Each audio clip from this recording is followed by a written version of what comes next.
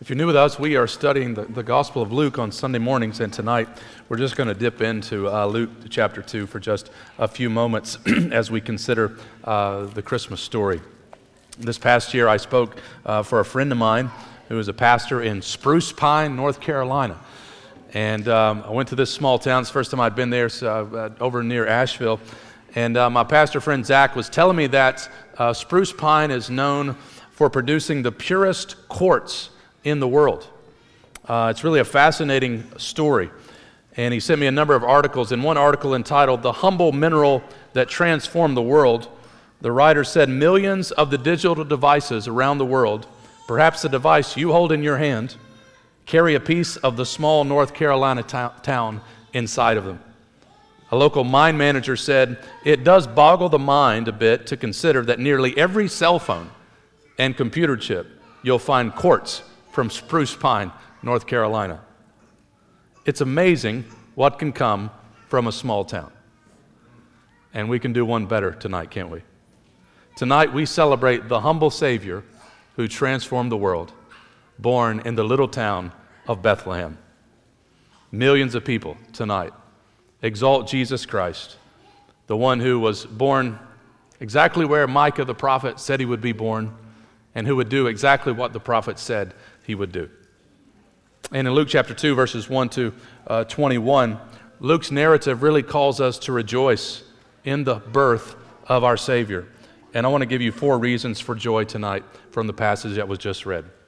First of all, we rejoice tonight in the working of God's providence. It's really staggering when you consider how everything shakes out in the birth of Jesus. We're told about Caesar Augustus in verse 1, that is Octavian. He decrees this enrollment, and everyone follows Caesar. After all, he is the world's power of the time. He was held as the Son of God. He was called Savior, and he was worshiped. But something subversive is going on in the story of the gospel, and that is Caesar is just background material. Luke neutralizes Caesar, and he puts all the attention on this baby that is born in Bethlehem. All the David lingo that we read about here calls to mind the promise to David that one's going to sit on the throne of David forever. And so Luke here subtly puts Caesar, the king of the known world, in his place and magnifies the real king, the Lord Jesus. It's a political providence, you might say. God using a political figure to accomplish his sovereign purposes.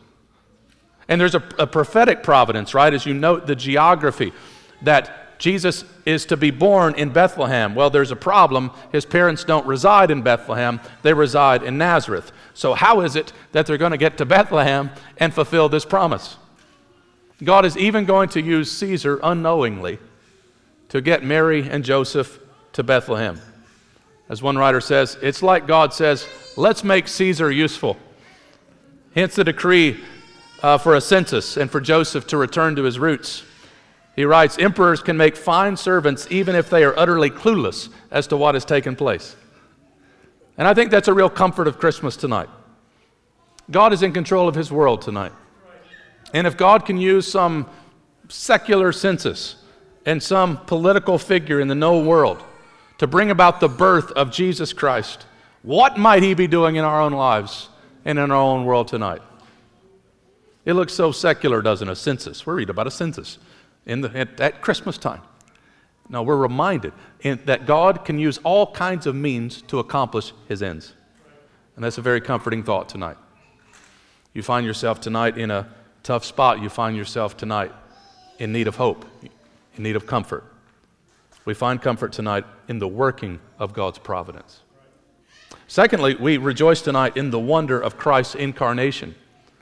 Verses 6 and 7, the attention is given to Jesus and his birth, and it's so incarnate, this incarnation. It's so human, isn't it?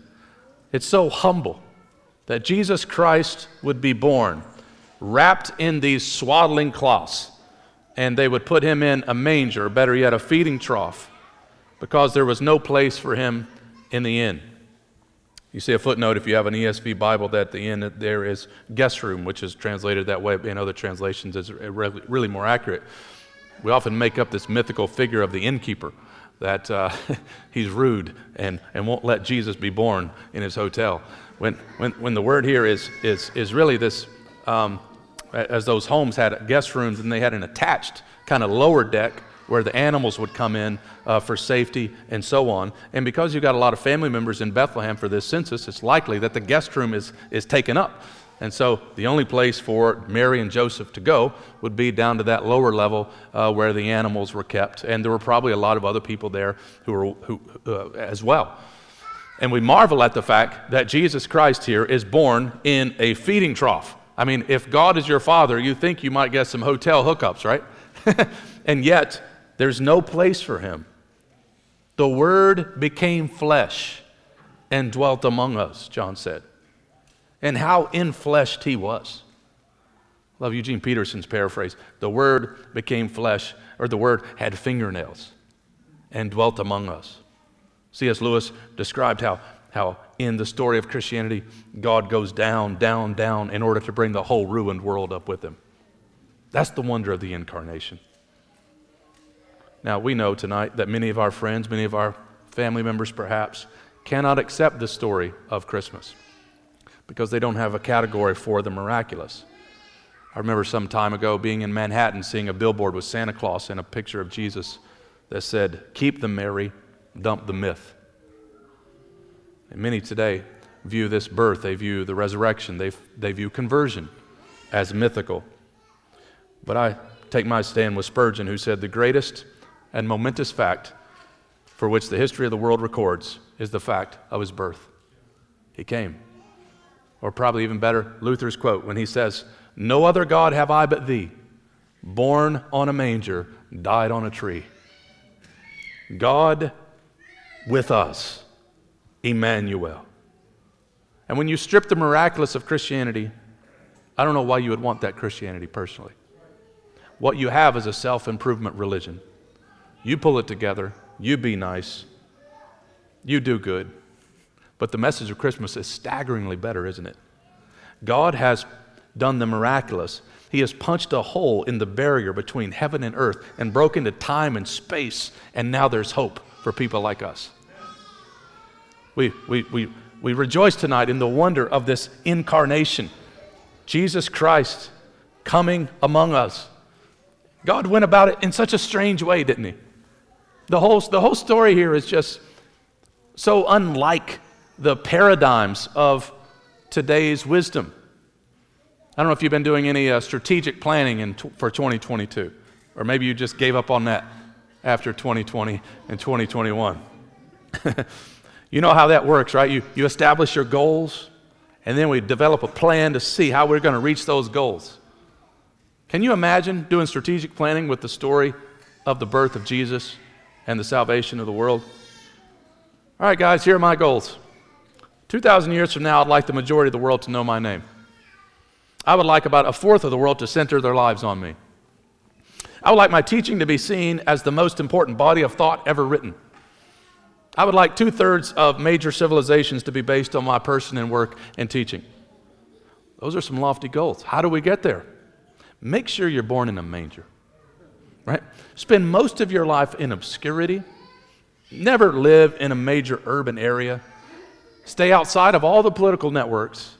And just as you're beginning your career in your prime, get executed. Would you come up with a plan like that? God's wisdom is remarkable. This plan of salvation is staggering. As Paul said in Romans 11, "Oh, the depths of the riches and wisdom and knowledge of God. How unsearchable are his judgments. How inscrutable are his ways." We rejoice at the wonder of the incarnation. Thirdly, we rejoice in the words of the angel. The words of the angel here are very important in verses 8 and following because all we have up until the first 7 verses, if you're just looking at it with the human eye, not knowing any of the background or any of the stuff in the Old Testament, you have 2 peasants giving birth to a child and being born in this feeding trough. What is significant about that? Well, the angel tells us the significance of this event. And the heavenly host that praises God shows us the weight of the significance of what's just happened. Like if you see a strange event, you need explanation, don't you? If we don't have the angel here explaining things to us, who this Jesus is and what he came to do, then we just have the event. If we all just circled up tonight for some strange reason and ate a moon pie and drank an RC Cola and then threw our trash away and left, we would be like, what was that about? Right? Was this to commemorate a friend who liked moon pies? Was this like our attempt to return to the 1930s? You need someone to explain that phenomenon, don't you? What we have here is this birth of this child wrapped in swaddling cloths, lying in a manger, and God sends an angel to explain it. And marvel upon marvel sends the angel to shepherds to let them know the significance of what's just happened. And notice verse 11, as the angel tells us what we should know about the one who was born. For unto you is born this day in the city of David a Savior who is Christ the Lord. Those three terms are very important. He is Christ. He is the Lord. He is the Savior. By calling him Christ, the angel's saying he's the promised one you've been waiting on. By calling him Lord, he's saying he is divine. And by calling him Savior, he's saying he's the one you need. Right? To be a Savior implies you need to be saved. Jesus is only good news if you first believe the bad news. It's kind of like, this time of year we're receiving presents. I'm sure many of you will exchange some presents. Have you ever received a present that offended you? Right? It's hard to say thanks because you have to swallow your pride. Like if one of my kids gives me a gift on, miraculous formula to grow hair. Like they're saying something about my condition, aren't they? Or some magic pill to grow taller. They're saying something. Or if someone gives you some mouthwash for Christmas. It's hard to say thanks, isn't it? Or maybe a book on how to overcome self-centeredness. It's like, here, Johnny, I was really thinking about you this year. It's a book on how to overcome your self-centeredness. You see, some gifts require you to be humble, to admit certain things. And the people tonight that rejoice in the fact that Jesus Christ has come into the world are the people who recognize their desperate need for him. And if you don't recognize your need for him, you don't value him and appreciate him. But tonight we celebrate Christ because we are without hope and we are desperate and without a Savior. And the angel says to these shepherds, he's come. Christ, the Lord, the Savior. God didn't send an economist because our greatest problem tonight is not the economy. God didn't send a philosopher because our greatest problem is not incoherence.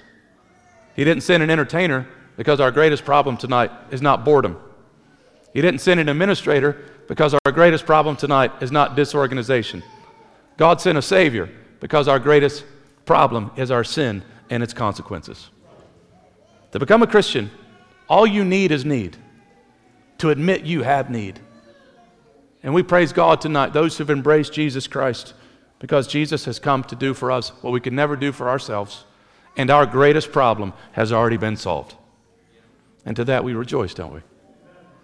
And then finally, we rejoice in the witness of these shepherds. The unexpected wisdom of God continues in this story as the message is given to these insignificant, marginalized figures of their day. Shepherds. I mean, if you had a big story, how would you get the news out? The story's not leaked to prominent journalists. The highest level of authorities aren't told about it. There's no press conference. Jesus is not trending on social media. The message is communicated to shepherds. They represent what Luke calls throughout his gospel good news to the poor. Good news to those who are in need of good news. He uses these shepherds to hear this message, and they will be the first to witness the good shepherd being born in Bethlehem. They say in verse 15, let's go see. And I love the spirit of those shepherds. I wish more people would do this before dismissing Christianity. Let's at least go see. Let's check it out. Mary, at the end of the story, is more reflective. She's pondering these things. After the shepherds see it, they praise God. And they go about telling everybody what they've seen and what they've heard. And what I love about this message being communicated to the shepherds is that God is showing us here that the good news is for everyone. Did you notice in verse 11? The angel said, "For unto you is born." And that message is for you tonight too. Unto you, to these lowly shepherds, a Savior's been born. And to us, even us, a Savior, Christ the Lord, has been born. One minute they're watching over their flock at night. The next minute they're watching the unfolding of salvation history. These shepherds. And they see him. And that's what Christianity is all about. In the following story, there's an old guy named Simeon. He says, after I've seen Jesus, I'm ready to depart now. Salvation is not adopting some religious code of conduct. It's about knowing a person, Jesus Christ. And we rejoice tonight in that this message has come to even us, just as it came to the shepherds. And so, church, we celebrate, we say joy to the world for the working of God's providence. That's the comfort of Christmas. The wonder of Christ's incarnation. The Word became flesh and dwelt among us. The words of this angel, Jesus is the Christ, the Lord, the Savior, and the witness of these shepherds that this good news is even for us. And I pray you've received this good news. And if you haven't, there's nothing more we'd love to do than to talk to you more about the gospel. And if you have, then we stand in the tradition of these shepherds, don't we? Glorifying and praising God for all that we have heard and all that we've seen. Thanks be to God for His word. Father, we thank you tonight for fulfilling your promises. As we see in your word, all the promises of God find their yes in Christ. And Christmas is one gigantic yes. So many promises, so many prophecies being fulfilled in this historic occasion, this unique occasion. And Lord Jesus, we praise you for your humility, how your birth was just indicative of the rest of your life. And we praise you tonight also for now your exaltation and for your sovereign reign. And your people long to see you again. We pray you be magnified in our hearts, even now, as we continue in worship through song. In Jesus' good name we pray. And everybody said, amen.